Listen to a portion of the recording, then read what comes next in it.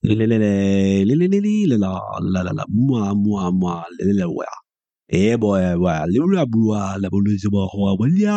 La la la la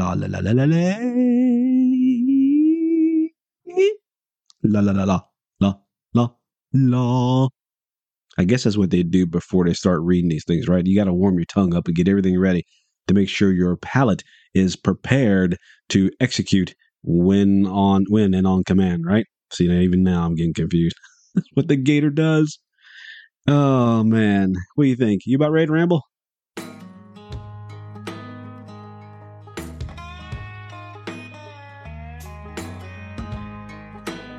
Well, hello, listener, and welcome to the Rambling Gator podcast. This is the podcast where I ramble about life lessons learned through my real life stories. I'm Mike, your host. I'm also known as the Gator, and I thank you for joining me. Since you're up here on this porch, go ahead and pull up a chair and sit a while. I'm getting ready to ramble a little bit, man. Enjoy it.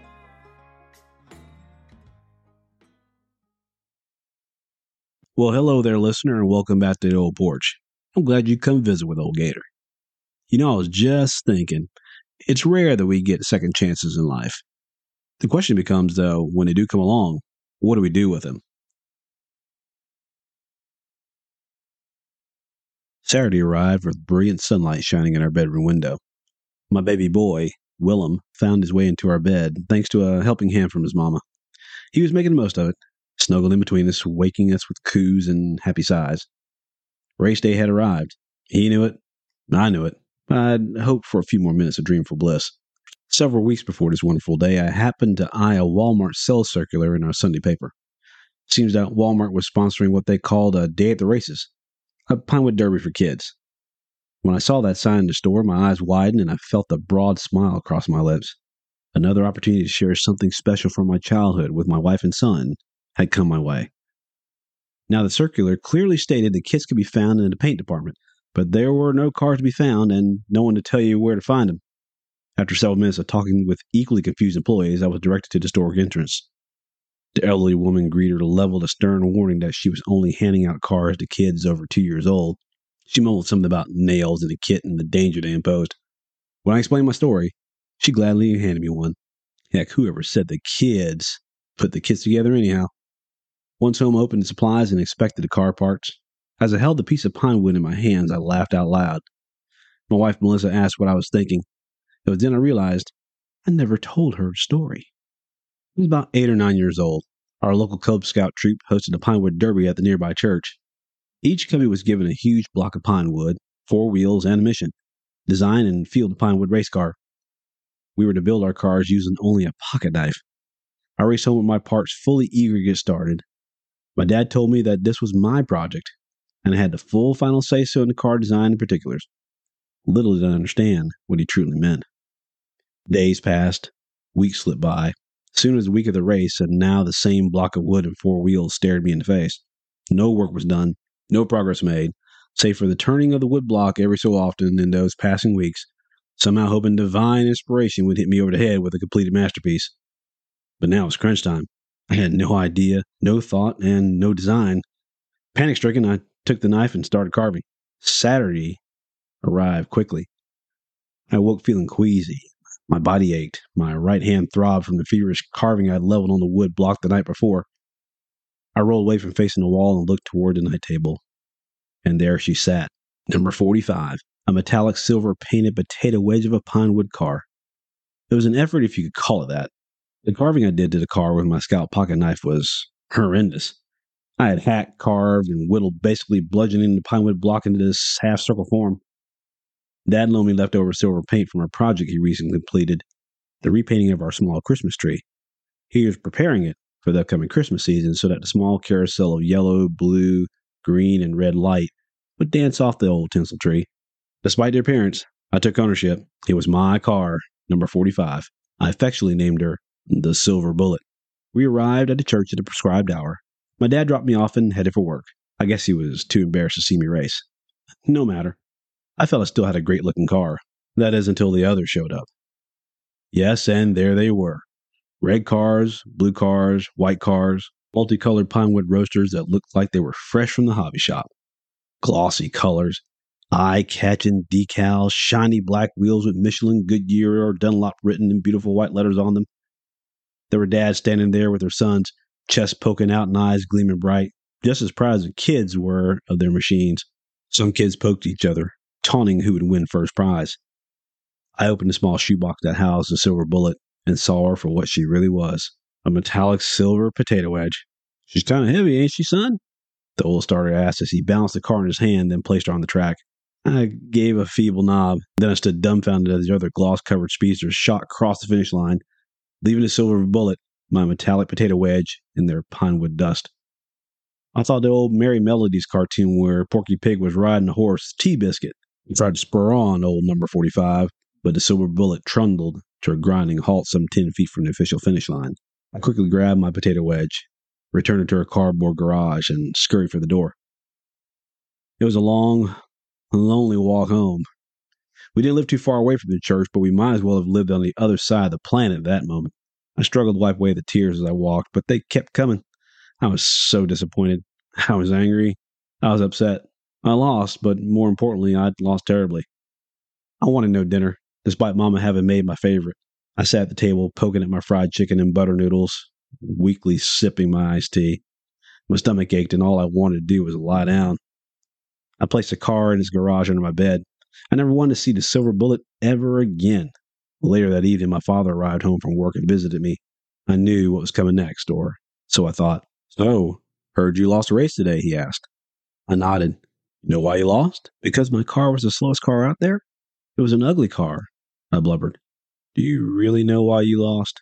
I thought for a moment, processing the question in my young mind. Well, was it wheels? Maybe the car was too heavy, like the old man said. Was it the track?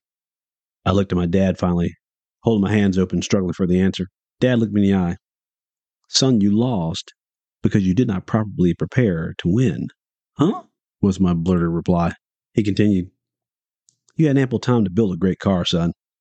You had all the assistance you needed to build a great car. All you had to do was ask. Yet you waited. You waited until the last minute to build your car. You lost because you did not give the proper attention in preparing to win." Boy, that really sunk in. It sunk in deep. Dad was right. Deep down, I knew I didn't do what I needed to even prepare to win the race. I played instead of working, put it off. I never asked for help because it was my project. My project now sat in the shoebox garage under my bed, my silver potato wedge of a failure hidden from view, but present all over my face. It was then and there I decided that had I had another opportunity, I would set things straight. You know, it's funny how Providence works here in the world of second chances. Now here many years later was a chance to redeem the tragic loss, to right a wrong of shame I had brought on myself. Presented to me was the opportunity to build another silver bullet, yet better, faster, and right this time. Yet time again, for other reasons, had slipped by, or got in the way of blissful pleasure. Golf took precedence over building. Now it was Thursday night, and I was working to carve the car. The old anxiety came rushing back to me as sanding, painting, waiting, and polishing happened late Friday night. Now Saturday had come, and once again I felt in the back of my mind I was doomed to repeat the same mistakes of years past. But this time, I'd be embarrassing both me and my son. The car was done, and it looked great, but I was still nauseous. I ate very little for breakfast. I feigned excitement to hide the fear of failure that once again welled within me. An hour passed before the official start of the race. The employees of Walmart could not locate and assemble the track. For a moment, I was actually glad I was not the only one behind the 8-ball. Once found, though, they quickly set it up with a little help from a few of us dads. In all, there were 6 of us. Kids, that is. And just like in my youth, there were some fantastic cars and designs. Willem's car, affectionately named Boogie Bear 1, was an emerald green Indy car design. The wheels brandished Goodyear logos. The body flashed several decals from the kit. I looked to his car and to the design and work done to others. My heart sank. One father held his car's son in such high regard that he brought it into the race in a foam-lined box.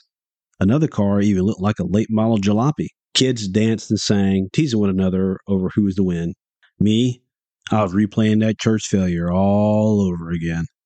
Willem, however, slept peacefully in his stroller.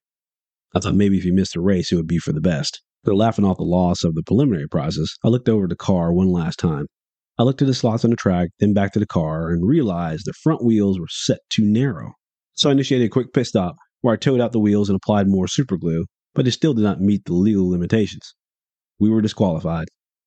But the other kids, dads, agreed that we should run Boogie Bear 1, if anything, for the sake of racing the car. The normal car zipped down the track, and we were in the lead. Boogie Bear 1 reached the bottom of the track, careened to the right, and fell off headlong on the floor, coming to a stop underneath a seat. We all laughed. I retrieved the car, only to find that the front and rear wheels had given way at the hub as a result of the fall. We were certainly out of the race now. I placed the car neatly in the stroller, and Melissa, Willem, and I watched as kids, battled it out for first place. The dad who brought the car in the foam line box garage won the whole shoot match, and in grand fashion.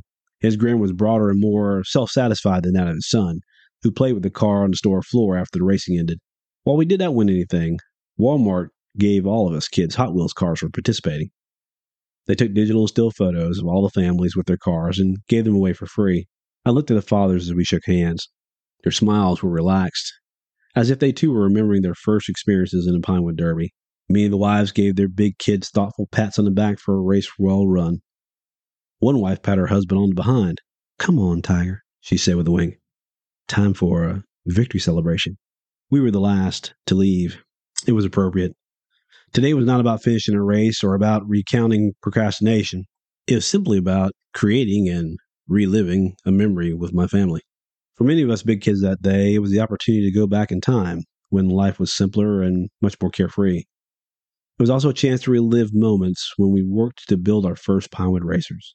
For me, it was not so much a redemption as more about building another fond memory with Willem and Melissa.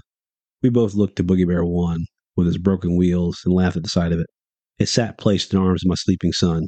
I leaned in and kissed his forehead sweetly. And while old number 45, the affectionate old silver bullet, lays in a shoebox somewhere along memory lane, the car we affectionately cherish as Boogie Bear 1 sits in a place of prominence on my son's memory shelf. I kind of consider this story a redemption song in a lot of ways. And while we somewhat recreated the failure that I had with the silver bullet, the old silver half potato wedge that we called the number 45, the crazy car that it was an opportunity again just to go back and relive some really cool memories.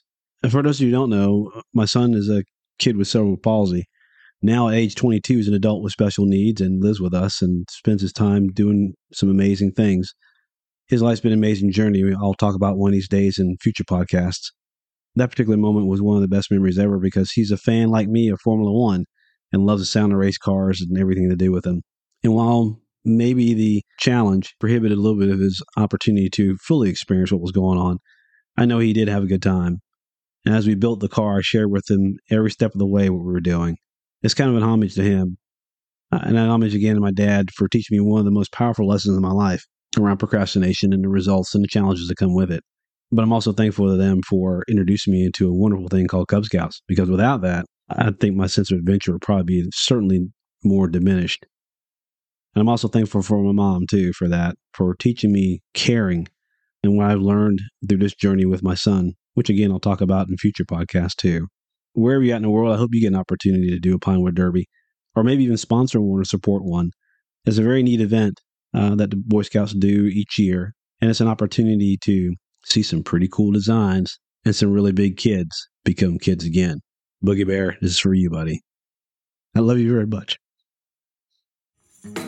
Hey, thanks for stopping by and rambling with the old Gator on the Rambling Gator podcast. Please rate, review, and subscribe to or follow the podcast on Apple, Spotify, or wherever you get your podcasts. You can also send me an email to theramblinggator@gmail.com and follow my deeper dive show discussions at theramblinggator.com. And wherever you're listening to this great big old world, I hope you and yours remain happy and healthy. And please tell your friends to stop on by and pull up a chair. For the Rambling Gator podcast, this is Old Gator saying so long for now.